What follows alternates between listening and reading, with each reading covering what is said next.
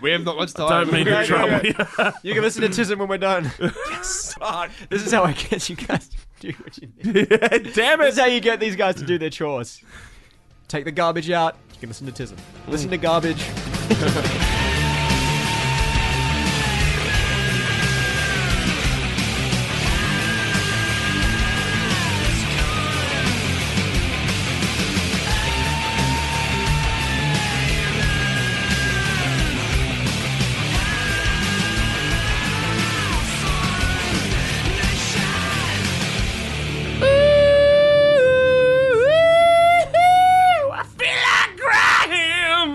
We are Hottest 100s of Thousands. We have taken control of your radio station. This is the podcast in which we talk about the songs that have been deemed hot enough to be in the Triple J Hottest 100. My name is David James Young, and I'm one of the four voices you're going to be hearing for the next hour or so. Joining me once again, Mr. Andrew McDonald, Happy to be here, David. Mr. Adam Buncher, Hi. and Mr. Nathan Harris. That was really good. But it's always really good. It just keeps getting better and better. This one's for our ASMR listeners. Just, Classic Foo Fighters. Classic Foo audience. yeah, right. Don't have anything I can make good noises with. Yeah. This bottle. That's pretty Oh, that's okay. Yeah, yeah. Oh, I know, I ruined it. All right. We're back. We're at it again. And ladies and gentlemen, we've come to another very important point. We are about to talk about a band for the very first time that is going to go on to feature over 20 times in the history of the Hottest 100. And the history of the hottest 100s and thousands. Yes, indeed. And A very important history. obviously, the biggest journeys begin with a single step, my friends. And that single step is right now at number 70. It's the fucking Foo Fighters, man. The song is called I'll Stick Around.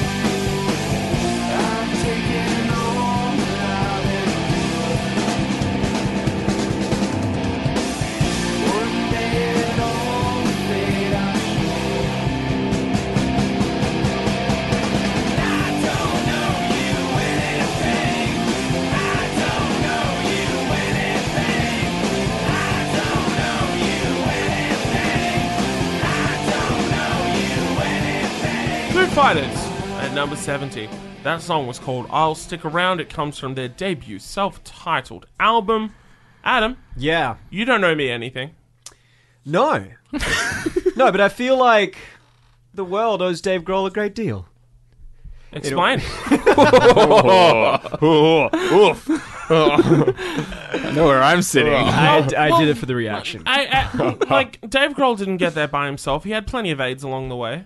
He'll deny it, of course. But That's a good joke. That's a Thank very you. good That's joke. a very good joke. thank you very You know, much. it's like it's the kind of joke it's just too good to laugh. You just say that's a good joke. Yeah, so like those people that said that, just like, oh, that's hilarious. But it is Oh, that's hilarious. so funny. It is. Oh, that's hilarious. I love humour. Yeah. Love a bit of humour.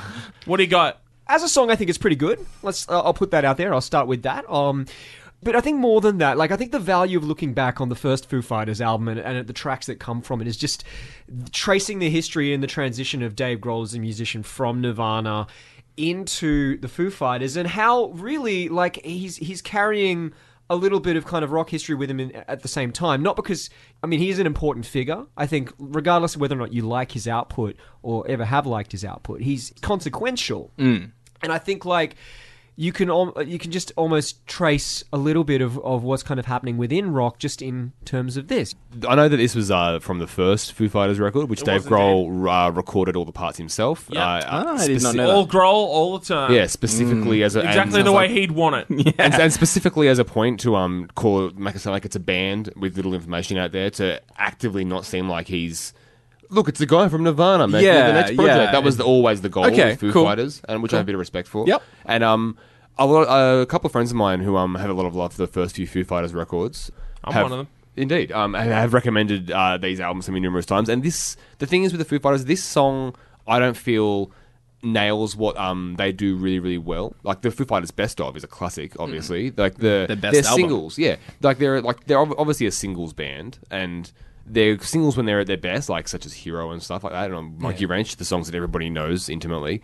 Whether or not you've ever purchased them or gone out of your way to hear them yourself, you know these songs. If you've turned on a radio, Yeah. Exactly. a television, or a computer in the last 15 to 20 years, You know these you songs. know the Yeah. Foo Fighters. Exactly. But yeah, I mean, and- this song neither reaches the poppy heights of Learn to Fly or the skate punk of Monkey Wrench. Exactly, right? And I think this is it kind of cruises a little bit too easily for me. I think even the I Don't Owe You Anything chorus sounds like I love that. It sounds like somebody stage shouting to stay quiet. Like, it's not really yelling. Like, Yeah. Oh yeah, but, like, it's at normal range, but like the mic Yeah. is turned up heaps loud. Exactly. Yeah. I think that there's signs of the honestly the pop rock like perfection, and I don't like lightly. I think those when they're at their best, they do pop rock absolutely perfectly for the 90s and 2000s era. I don't think this song is reaches that high, but it's a sign of what's come, and it's also a sign in its own way of when Grohl jumps that shark. Like, because like all the elements of what makes the Foo Fighters song very good are in this song. Like, it all works, but it's just not. He's not there yet, but he hasn't also jumped it yet. Like, this is a fine song. I have nothing really for or against it. It's a perfectly acceptable song from the dude who used to be in Nirvana. Yeah, and I think, like, especially that on that last point, the dude who used to be in Nirvana, like, I still think half the story is what you're going to hear from the Foo Fighters later, and the other half is where he's just come from, because I think there's still a little bit of Nirvana in here, which I think is, quite interesting. And in fact, he was criticized a little bit for that when this track first came out. People are just kind of right. like, oh, right, man, so like, Kurt You wanna Cobain- do Nirvana- Kurt- you wanna do yeah, Nirvana you want too. you want to take over Nirvana, and he's just kind of basically That's such a mean thing to say to someone whose friend just killed themselves. yeah, it really fully is. And he basically came forward and said, like, what, like, I'm making music with guitar and drums. Yeah, and Like, shocker that I it's like rock. grunge music. That's yeah, weird. yeah, and he's just kind of like, what is that criticism? Yeah, basically? right. And more on that, like, there's a really beautiful story that he tells as part of a HBO series that I wasn't aware existed, but Foo Fighters did apparently a HBO series talking about the band and whatever, which has a few kind of like scoops and stories that hadn't been told anywhere else, one of which being that he was working on Foo Fighters stuff, which I wasn't aware of, while Nirvana was still active. And he actually showed a couple of early demos to Kurt. And from Dave's own words, this is a beautiful story. Like, when Kurt heard them, Dave couldn't be in the room, number one. He was too, like, kind of nervous about it. It's amazing thinking of Dave Grohl as that kind of character now, right? But apparently Kurt loved it so much that he came out and just kissed him on the forehead and said, like, yeah, man, like, that's the way it's kind of told, which is just a beautiful story Yeah, to kind of very like, lovely. hear. Nice. I think it's really interesting as well, just on that that nervousness of Dave Grohl as kind of like a budding rock star, that you picked up on that kind of in the vocals, because that was the part that he admits, looking back on this time, that he was most nervous about and just couldn't deal with. He recorded it last every track. Yeah, right. And apparently he had a real problem with songwriting as well. Most of the lyrics, in his own words, Obviously, no, it's fine. most of the lyrics were written usually minutes before he went in to record them for the first time. Yeah, I mean, the lyrics are nothing special. I think, like, none of what Fingernails this... are pretty. Fingernails are good. Yeah, this song isn't saying anything with its lyrics that you haven't heard before. It's not doing anything particularly inspired or special, but that's not what the song's really about, I guess. But the lyrics were the subject of quite a lot of kind of speculation. Sure, of especially course. that chorus. Many people thought, "What are you saying that to Kurt, man?" Yeah, but, or to Courtney, or to... He's confirmed in the This Is a Call biography that it's about Courtney. Yeah, that's like, because so it's explicit in the now. video... They have a very bad relationship. Someone has a bad relationship with Courtney Love? What? I'm going to have to do my research. So the video was directed by Jerry Carsale. He of Devo fame. Carsale, sorry. Yeah, of Devo. Because Dave Grohl wanted a, quote, non-video video, which is like, okay, mate, it's still the band playing in a room. It's the band playing in a room. Yeah. But, there's this giant spore thing is flying around them and He eats the chess. he eats the chess. And this flying thing, he called it the foo ball or whatever. But originally, Grohl's brief was for it to be a bloated, charred, inflated girl representing Courtney. Wow. Which is like, mate, why is Move not having that there? Yeah, right? Good work, this everybody isn't exactly else. the Nine Inch Nails Starfuckers video. Yeah, like, come on. And then so they changed it to something resembling the HIV virus, which is like, all right, sure, but like... Huh? Yeah, right? But yeah, I think what I miss the most in this song is just any sort of sense of dynamicism. Yeah. Yeah, sure. Like, it's just one note, and like... interesting that people were like, this is Nirvana. I was like, I wish it was more Nirvana because I really the dynamics. Like, that's, obviously one of the things that they're very well known for. Sure. And a lot of other grunge and pop punk that I think this is kind of a meeting point of those two styles. I think that's fair. But that dynamic sense is just missing. Just as a counterpoint, as a kind of just a point of taste, I kind of like that. Sure. I kind of like that it just kind of punches through. Yeah, and sure. that you can kind of, where it starts is where it ends. You still get a sense of movement through it, which is just kind of like, it's a punch. It's just, it punches and punches and kind of goes along. And I think like the fact that you can look back on it and without reading too much into it and without applying too much, still draw so much context in the very sound, I think is pretty amazing.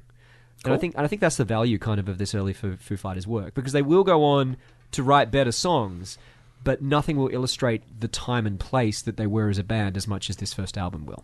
Well, as much as Dave, really, because there's nobody there. Like, there's a band in the film clip, but they're just playing along. I would like to point this out. Every single release that the Foo Fighters have put out since this album has had a song in the Hottest 100.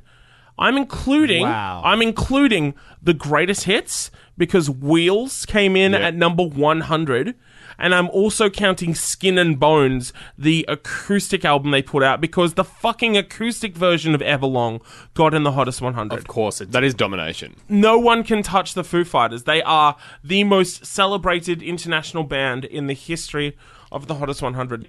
This song, it's not a classic Fooey's track by any means, but, it's got fucking meat on the bones and fucking gnashing fucking teeth, and it's got that big chorus, and you could just tell that he was free to finally call all the shots and be the songwriter he'd always wanted to be, and he was just having so much fun with it. Yeah, I got time for it, Like, I will not deny it its place. Considering how bad the Foo Fighters songs that get into the Hottest 100 will eventually get, like, I don't know, man. we're kicking off in style. I think You're going to go into bat for Wheels?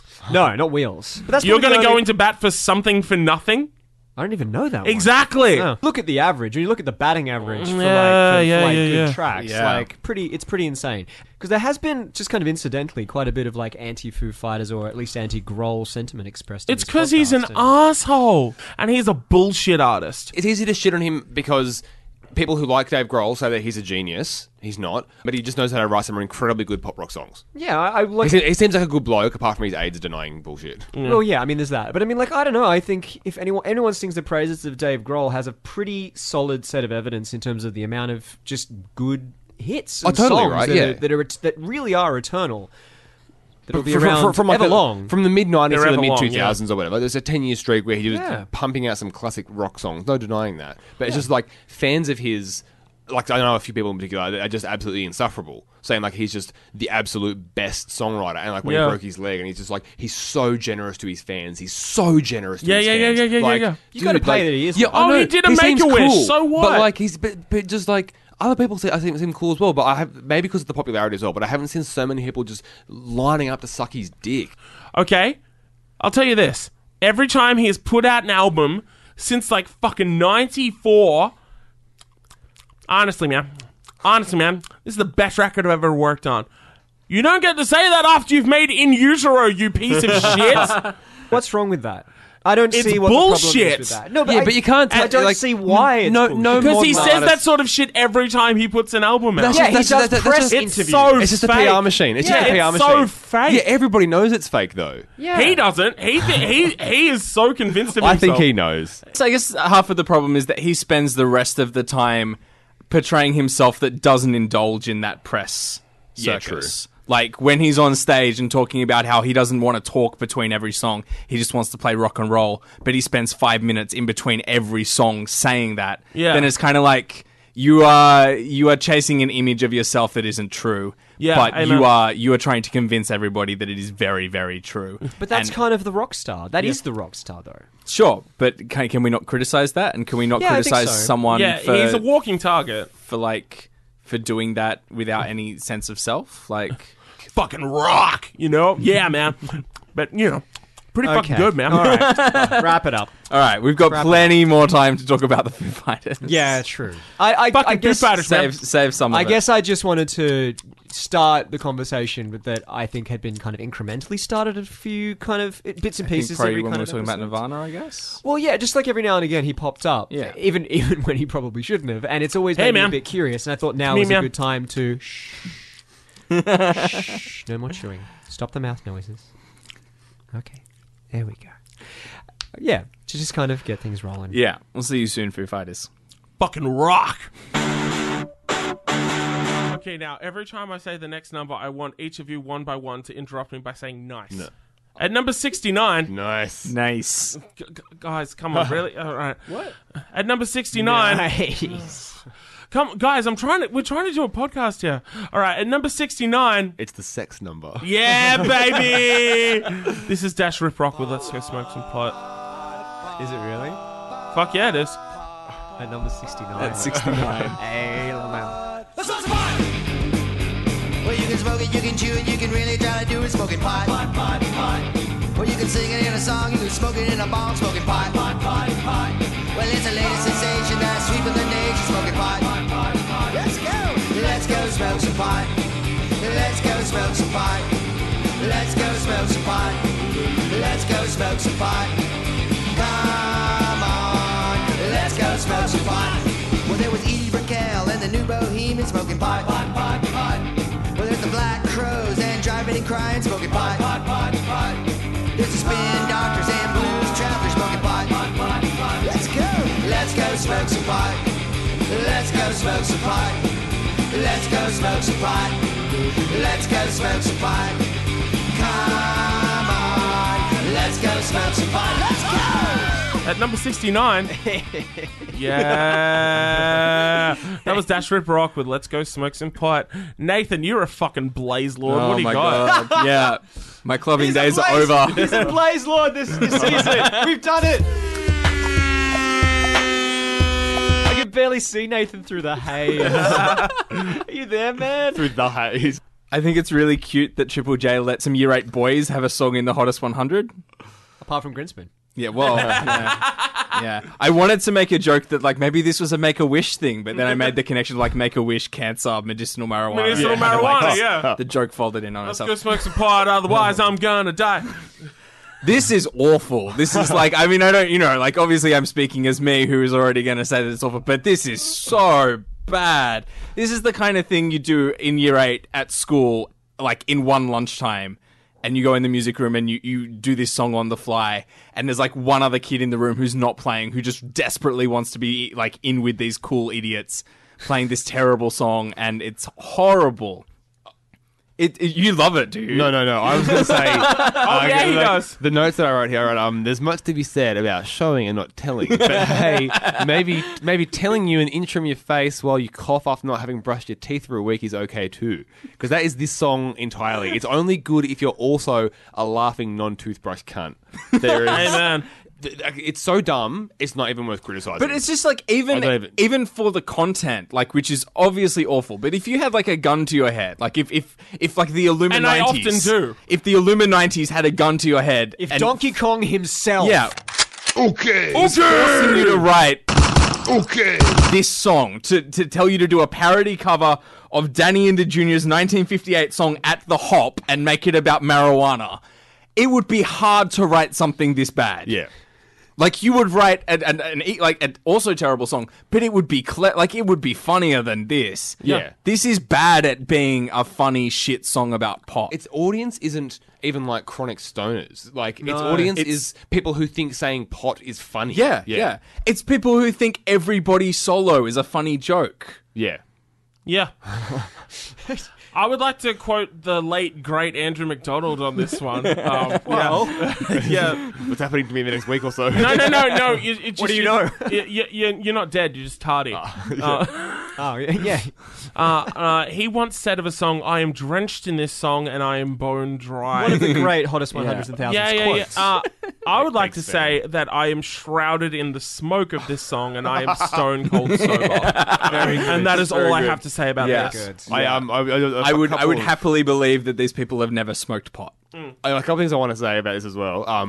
Because this song is obviously it's awful. Like I like smoking pot and getting high, but I think if I ever needed to quit, if someone just showed me this song when I was high, I would just be snapped into sobriety. It's like, you know how like when you're drunk and then something bad happens and like the adrenaline just sobers you up for a few minutes. Yeah, it's totally. like you'd be heaps high and someone plays this song and you're just completely sober forever because you're never going near that devil's weed again. Prior to that, everything was funny. It's just Yeah. like, no, nothing is Yeah, funny yeah. right funny now. And also I wanted to mention the highest YouTube comment on this song from 2 years ago. I see what you did there. yeah, I see what you did there. Hey!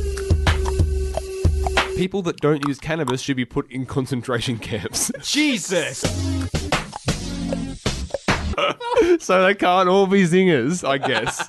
This song is awful. It was made by awful people, and it was supported by awful people that both played it and voted for it. Do you reckon they all voted specifically so they could get it in at number 69? That's gaming. That's Okay. Dickie Kingsmill. How do you do that? Dickie Kingsmill. Oh my god. Well, it is a weird song because if you look at the band and where the song comes from in their album, it's classic The Last Track. Oh, okay. It is. Whoa, wait, also so that, this band like- actually exists? Oh, This yeah, band this has been band around is- since the mid '80s and is still kicking on. Get they do fucked. like parody roots rock Get music. completely but fucked. it's not just parody. They're a very well-regarded rockabilly band from Louisiana. I'm not big on rockabilly either in context or in a revival context, but I mean, like, at least if you look at their other work, and I've only checked out a little bit, it's a little bit more legit. Like, they are attempting What to is it do about this band that made you hear this song and go, yeah, I could go a bit more? Because it's insane. Because It's I absolutely wanted to know insane. whether they were a parody band. Yeah, So yeah, they that's- did comedy that's- You're songs, Yeah. insane they in had the something membrane else. to quote another stoned I'm band. just doing my research, just doing my homework. I think it's probably very potential that they never even released this as a single. It No, they sort of didn't. just got caught up. I don't know how. I'd love to know how. Not unlike like Dr. Worm, you know, like every now and then, especially in the 90s, Australian Triple J audiences pick up novelty songs and it kind of blows up big here when it doesn't anywhere else. But, you know, this is the last track of the album. Some people listen to it, someone plays it on Triple J, it blows up big. But I'm yeah. not excusing it by any means. This is like horrifically bad. But No, that maybe makes sense as to But how it also happened. part of the context, I think, is just kind of like when you were a teenager, maybe, like, I don't know, I can certainly say this for myself, but there were certain songs that were bad, terrible, not funny, but they were just a little bit naughty enough for you to kind of gravitate towards them. Like And what? I just think, That's a penis by fucking yeah, Fucking we talked about him last season. King Missile. King Missile. Yeah, bit naughty. that's it. That's it. And I just think that, honestly, you just have to let kids be kids on this one and just Yeah. kind of like... if they were kids, yeah. But I really like Triple J youth radio station. This song just could Oh, the- could only the listeners, could yeah. only appeal. Here's what I think the whole picture is. Right, this band did this as a kind of joke throwaway, which is not okay, but it's not as bad as it intentionally being placed out in the world as saying like Yeah. this is what we do, right? Because this is a band that does. You know, like at least interesting, if not good things, like in 2007, making a concept album about Dante's Inferno in a rockabilly Jesus style called He Christ. Whore Hell. That's maybe not very Ooh, good, yeah. but it's interesting. And That's it's going to at be the least- soundtrack to me necking myself tonight. You could find something better. Could I? Probably. So that's how it came to be. And then it just makes sense that it was picked up by a bunch of kids who like being just a little bit edgy, and they voted it in. And then they high-fived each other so friggin' hard when it came in the hottest 100. Because wouldn't that At be number 69? 69. At number... Guys, It's just the kids, man. Just kids just doing God, that. Kids should go to jail. So yeah, I think that it is what it is, you know. it happened. It's at that number. it Proto is what it Afro is. Man, I love the Proto Afro Man bit. That's like where he's like, "There's no lyrics here because I smoked pot." And I'm like, Yeah. oh yeah. Yeah. and Afro Man later on is like on the same level. Who'd have Yeah. thought? That's a warning. Actually, It's a warning song. It's an anti-marijuana Anti-marijuana. Then again, so is this in its own Yeah. special little Yeah. way. Anti-marijuana humor. 420, don't blaze it. Yeah. 419. Think about it. Think about it. Make Nice. smart choices. Nice. At number 68, this is Pollyanna with Pale Grey Eyes.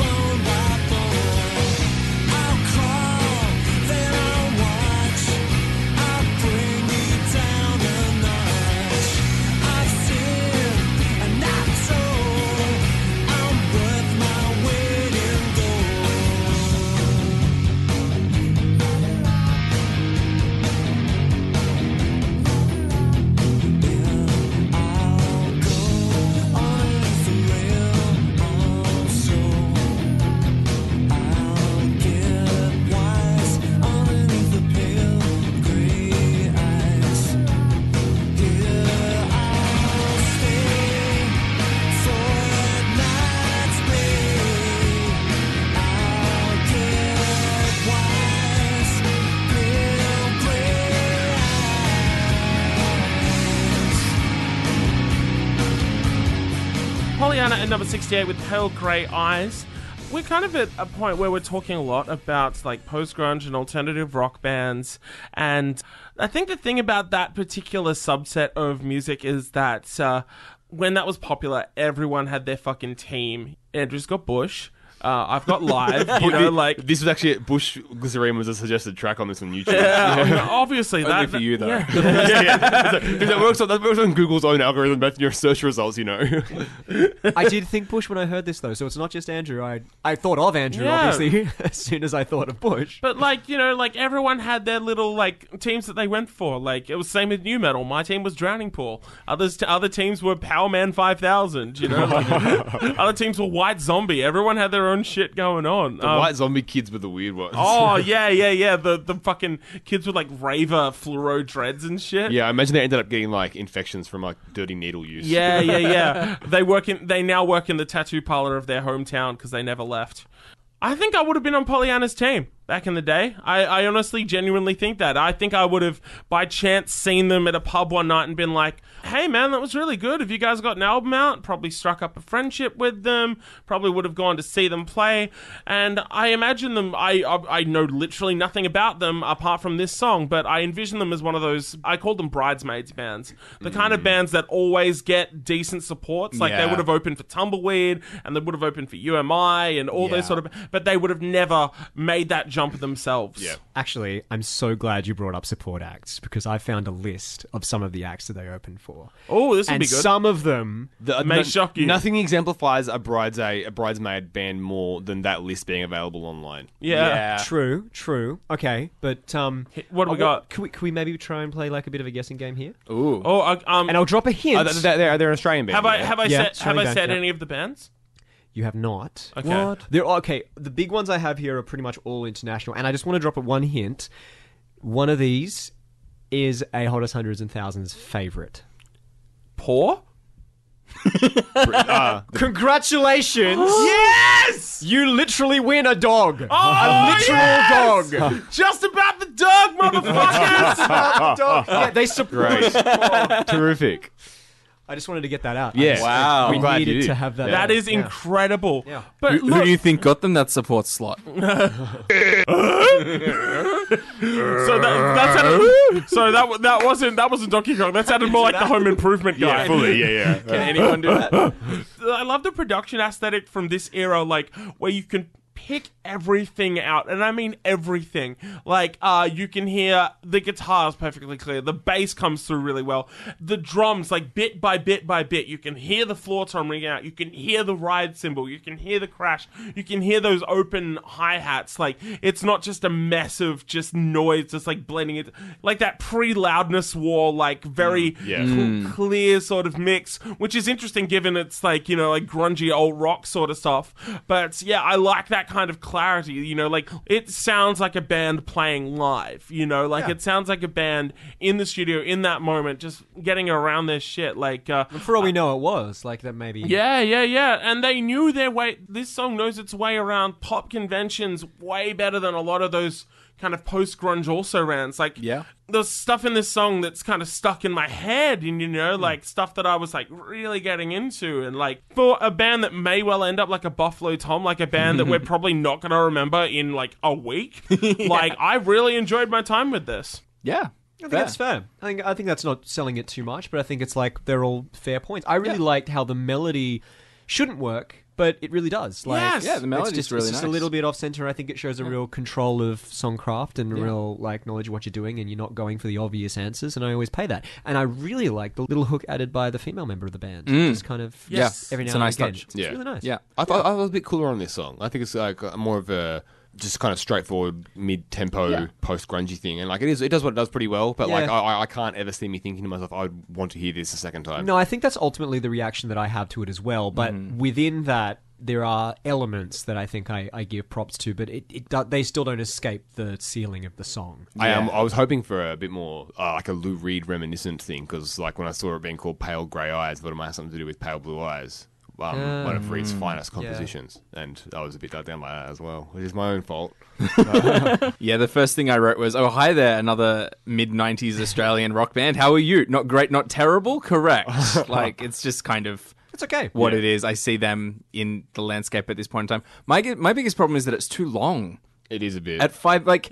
It definitely feels like the album version, doesn't it? Yeah, it's just like kind of... At Like, I they think it's probably like... would have whittled it down to like 336 Well, at for the 305... Like they 305! they finish Mr. Worldwide! They finish a big second chorus and then they repeat the intro riff, and it's like, cool, the song should end there. But then there's another 2 minutes where nothing new is really added to the song, and it's just like, oh, I don't. It's like don't when need songs this. used to get 12-inch remixes, and it's just like you're just playing that one bit over and over, aren't Yeah, I think just in terms of that length, that feels like it's shooting for more of a like 5-minute grunge song than a 3-minute rock song kind of thing. And, Yeah. and I think it would have worked better as a 3-minute song. But yeah, it's fine. Some nice melodies, and yeah, fine. the female vocals are a really nice touch. Yeah. you? We've come to an agreeable conclusion. Yay. That rarely happens. We're usually just like, oh, fuck you, no, fuck you. Actually, mostly that's me. point. You have to do that. Wait, You have to write a middle of the road rock song. maybe that's what Dickie wants. Doodle-doo-doo. I'm glad we're really. It sounded like the touching Addams Family. Do-do-do-do. I was like, I don't understand that reference. Okay. Yeah, like do-do-do-do-do-do.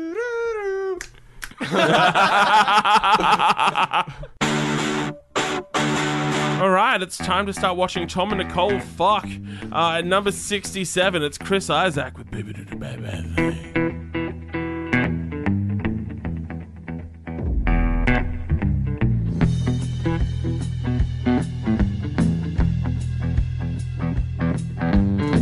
Baby did a bad, bad thing. Baby did a bad, bad thing. Baby did a bad, bad thing. Baby did a bad, bad thing. You ever love someone so much you thought your little heart was gonna break in two? I didn't think so. You ever try with all your heart and soul to get your lover back to you? I wanna hope so. You ever pray with all your heart and soul just to watch her walk away? Yeah. Baby did a bad, bad thing. Baby did a bad, bad thing. Baby did a bad, bad thing. I feel like crying. Feel like That was Chris Isaac at number 67 with Baby Did a Bad, Bad Thing. Andrew, you were in a weird sex orgy with Tom and Nicole. Tom and Nicole Brown. Tell us, what are your thoughts on the golden voice of Mr. Chris Isaac? firstly, just cards on the table, just to not keep anybody waiting. I absolutely love this song. Fuck. Yeah. Yeah, this absolutely exemplifies, I think, Isaac's approach to rock and roll and the blues, and I guess rock music in general, which I think has always been, it's Elvis channeled through the lens of modern masculinity and the sensibilities of pop rock. Yeah. Like the rockabilly groove is throughout the whole song, but it's kind of hidden by like that modern synth and like the heaps hooky feel like crying thing, like and like the big woo. Obviously, my parents were big Chris Isaak fans, like from like so from mine. like the mid '80s. So like his records were often played in my house, like the actual vinyl records, and then also the CDs. They this was a constant in my life, kind of thing like that. So the nostalgia goggles, I can remove them to a degree, but there are still marks on my face from where the suction was there. I think this is a terrific song. It's rocky when it needs to be. It's just like, it's super sexy. He's got a fucking incredible voice. Oh, yeah. I mean, that's it. Like, at the end of the day, Yeah. it's just like, it's a great showcase of his fantastic Of what he voice. does, yeah. To go that like deep in the baritone, and I'm always a sucker. I'll say this again for the next song. Spoiler: I'm always a sucker for I guess a white dude singing deep.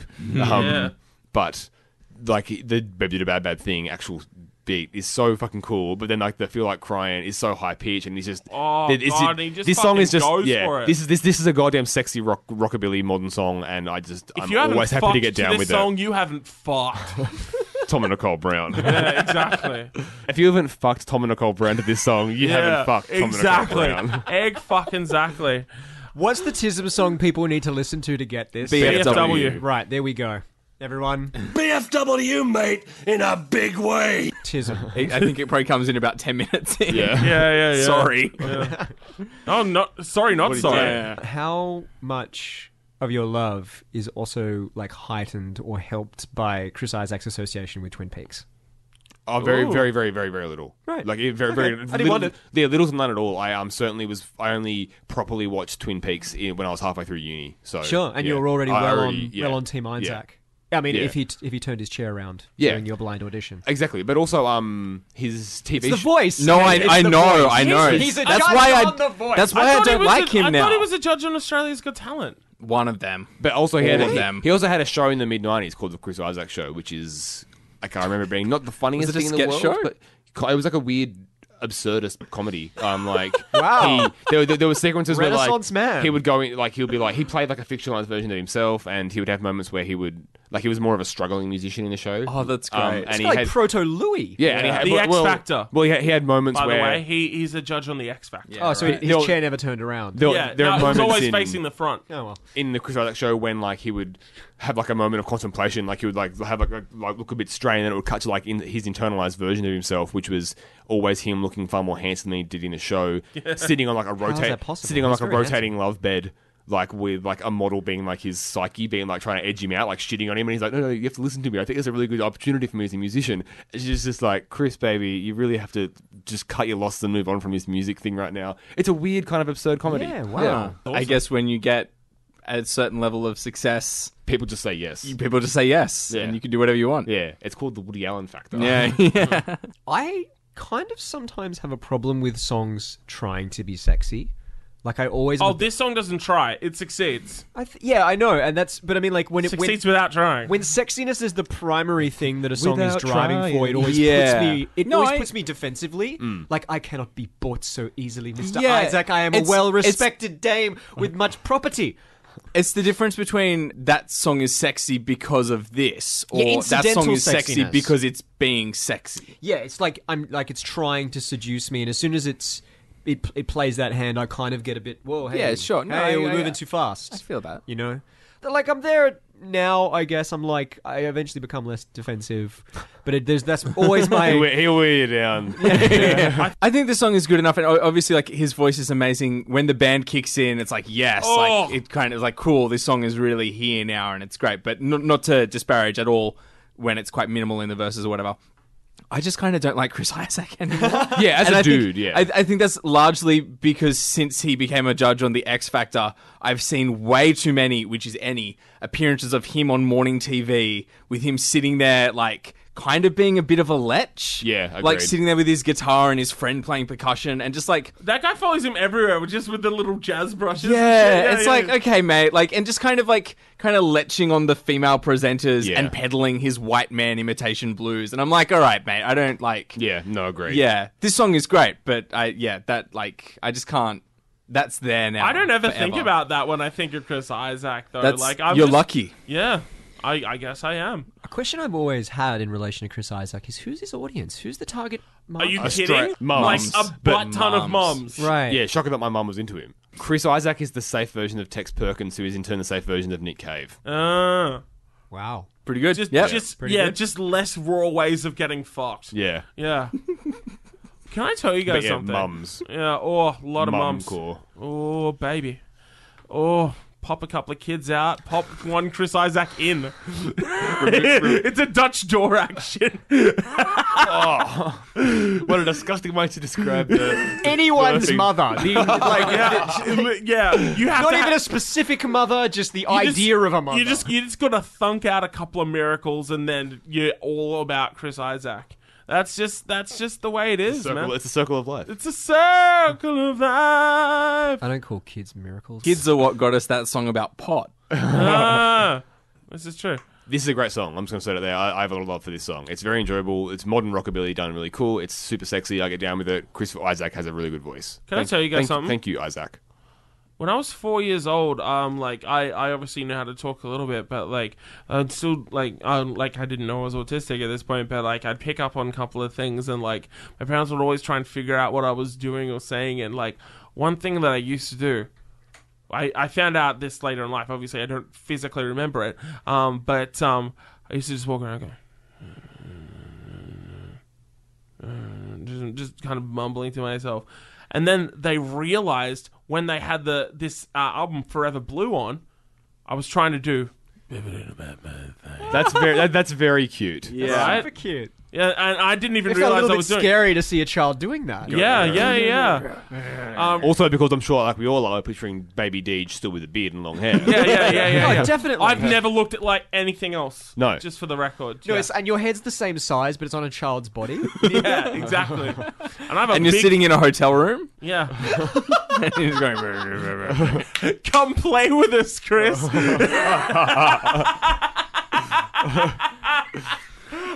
He's just like, man, I said a bad thing, not like a evil thing. Yeah. Yeah, the beauty of this song is that it's actually just about a baby who feels like crying. 'cause Yeah. He's sick. He's gassy. Graham!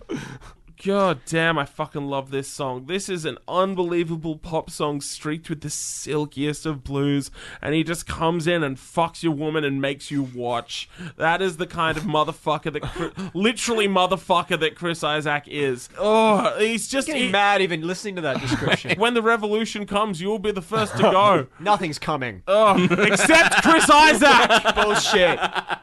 Chris Isaac is coming straight up there, and it's all right because they're all menopausal, so he can get up there as much as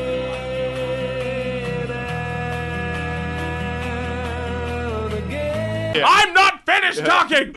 This is sharp. Evidence This is has been falsified. It so has. This is so good. This is sharp and it's slick and it's sexy and it makes no fucking sense being in this countdown, but fucking Lord, am I glad that it is. I'm feeling it right now. Oh God.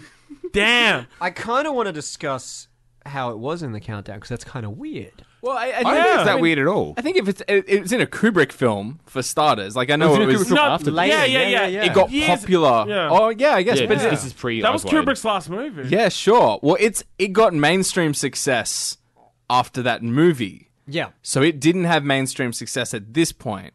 Yeah, actually, Isaac was just So like a modern it rockabilly. can be just an alternative, Rockabilly song. bluesy rockabilly song. I guess it's just weird for me to think of Chris Isaac in that context. Yep. But Yeah. I think context is a large part of this, and it's just again, a piece of the puzzle we don't have. But looking back on it, it's kind of weird. Yep. Tell you what else is weird. No! At number 66, it's the Tea Party. This song's called Fire in the Head. You stay silent, knowing always in time. See how this love stays divine. See how this love stays divine. You stay silent, knowing always in time. See how this love stays divine. See how this love stays divine. Sleep here, hoping, knowing, always in time. See how this love stays divine. See how this love stays divine. This is the way, step inside. Tea Party in at number 66 with Fire in the Head. Oh, God, I'm just going to throw this one to the fucking dogs because that's where it belongs. That's way too harsh. This song is, I thought this song was okay. Like all Tea Party songs, they are, and much like, I guess, they are kind of contemporaries of the Cult. They channel like a post-punk aesthetic through other musical styles that I don't really like. In this case, I guess post-grunge or the terribly named Moroccan roll. Yeah, we talked about how bad that was. It's worth mentioning again because it's the worst of times. Still bad. Yeah. Thankfully, that style is only appearing briefly in this song, in those weird instrumental passages. Yeah. Everything they do is just like you appealing to people who I would see at like a goth club and be like, it'd be good if they played some Tea Party. And I'm like, no, it wouldn't be. It would be terrible. Never would be. It would be It terrible. wouldn't be good at It would be- all. yeah, because they have like some ideas, and I kind of like his voice. I said this before, but like, there's just they make these choices that get to a fork in the road with their compositional style, and they always take the bad one or the one that I wouldn't take. It's exactly There's your like- notes and my notes are pretty much exactly Yeah. the same, This is- except I think it's just kind of like they've made the right choices, but they've just shown no restraint in the inaction of them. It's like everything's fine, everything is really good. Just stop pushing so hard. Yeah. Just like lean back in it and just kind of Yeah. be in the song and Like stop that- trying to sell it. That sell harmonic it, sell guitar it. bit after every single Yeah. line in the verses. Yeah. It's just like, Yeah. he's off a bit, mate. It's just, you know. But and even Get his your vocal, hand off it. Get his your hand off it, vocal Daryl. delivery is just so forced as well. Yeah. Like, That's it. agree, I yeah. just can't, like, it's just, there's too much artifice in the song. And Yeah. it's quite similar to a lot of why I can't really connect to Tool. Like, I appreciate what they're doing and there's some nice technical things or whatever, but I just feel like there's too much artifice for me to penetrate and actually enjoy the song as a song. Like, all the Yeah. little time Okay. signature bits, like, you know, in the verses or whatever, where, you know, like, just changing the rhythm. It just feels like a contrived point of interest that doesn't do anything. Okay, so I'm a pretty big Tool Yeah, fan, yeah. I think, because I was... I'm a pretty big Tool fan. but I was kind of, like, brought through that. And Yeah. I think maybe I'd be in a weird position as well, looking back on Tool, like, kind of now having not, like, kind of gone through it in a more, you know what I mean, like, because we're looking back on this, and maybe I would have been a Tea Party fan as well if I'd kind of gone through it in this way. But Oh, Adam, don't say yourself so short. yeah, I think maybe I am on that one. Like, I owe myself an apology for that. Okay, and I have to bring this up now because it's just like in the back of my throat. The fucking Atrocity Exhibition reference. This is the way, step inside. That's not okay. I'm not okay with them doing that. Like, don't. It's weird fan service thing. It's just like, you know that your fans are also going to be fans of the far superior Joy Division because you're a post-punk band, and that's every post-punk band. Like, how much do you need to just kind of like put your fucking cards on the Yeah.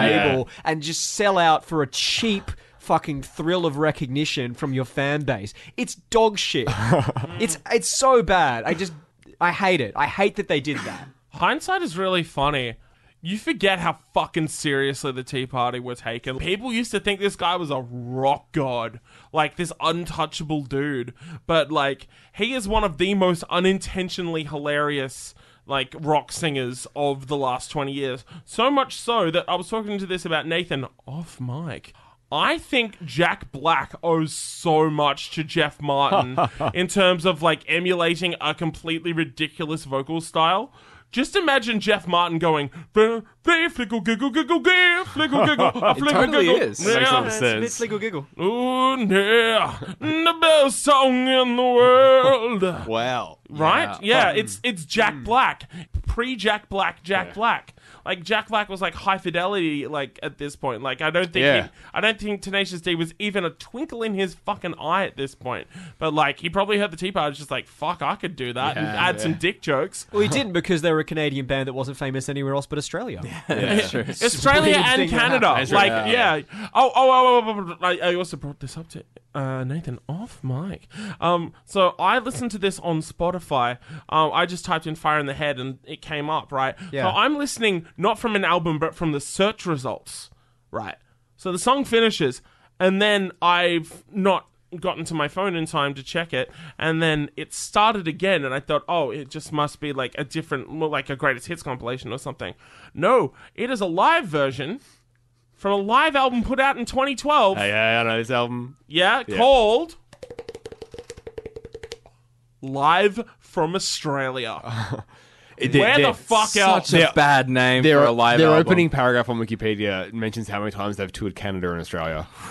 Yeah, Does it say who they've supported? I can see how people could take them seriously at the time and think that they were all that and fitting into everything else that's happening, but no, It's a very thanks. particular kind of frustration, like liking aspects of this, Yeah. but just going like, damn, if there aren't some things that just ruin it entirely. I quite like the chorus, but again, it's just like... Not enough. And you know, I'd like his voice at times as well, but it's just like sometimes it's just that Yeah. they just Sometimes push when he everything sort of too far. eases off it and doesn't, you know... Exactly.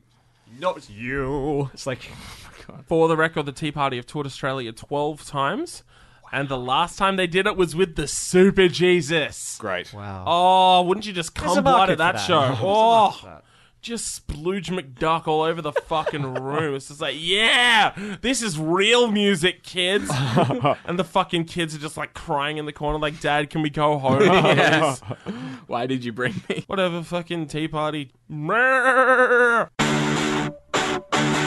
That brings us to the end of yet another episode of Hottest 100s and Thousands. If there is anyone in this room that thinks that there was a worse song than Dash Rip Rock, speak now or forever hold your penis. The ayes have it. Dash Rip Rock, we hardly fucking knew you. What are our best songs? What do we got? I feel like we might all be the same again. Oh, I don't know, maybe not. I was always like, maybe you could even do the double, but who knows? All Over Me by Live, Carryover Champ. My favourite was Chris Isaac, Better Bad Bang Thing, no question. Same. Yeah, I think that was easily the best song. Let's see if Adam becomes the contrarian moose. No. He's just shrugging. He's just shrugging. What does that mean? Isaac? Did you have a favorite? Yeah. Was it Isaac? Yeah, it can be Isaac. On behalf of Mr. Adam Poncho, See you later. on behalf of Mr. Nathan Harrison, It's been good. and on behalf of Mr. Andrew McDonald, Well, it's been well right. Yeah, it's been pretty explicit. it's been... My name is David James Young. Keep music evil and fuck like a beast.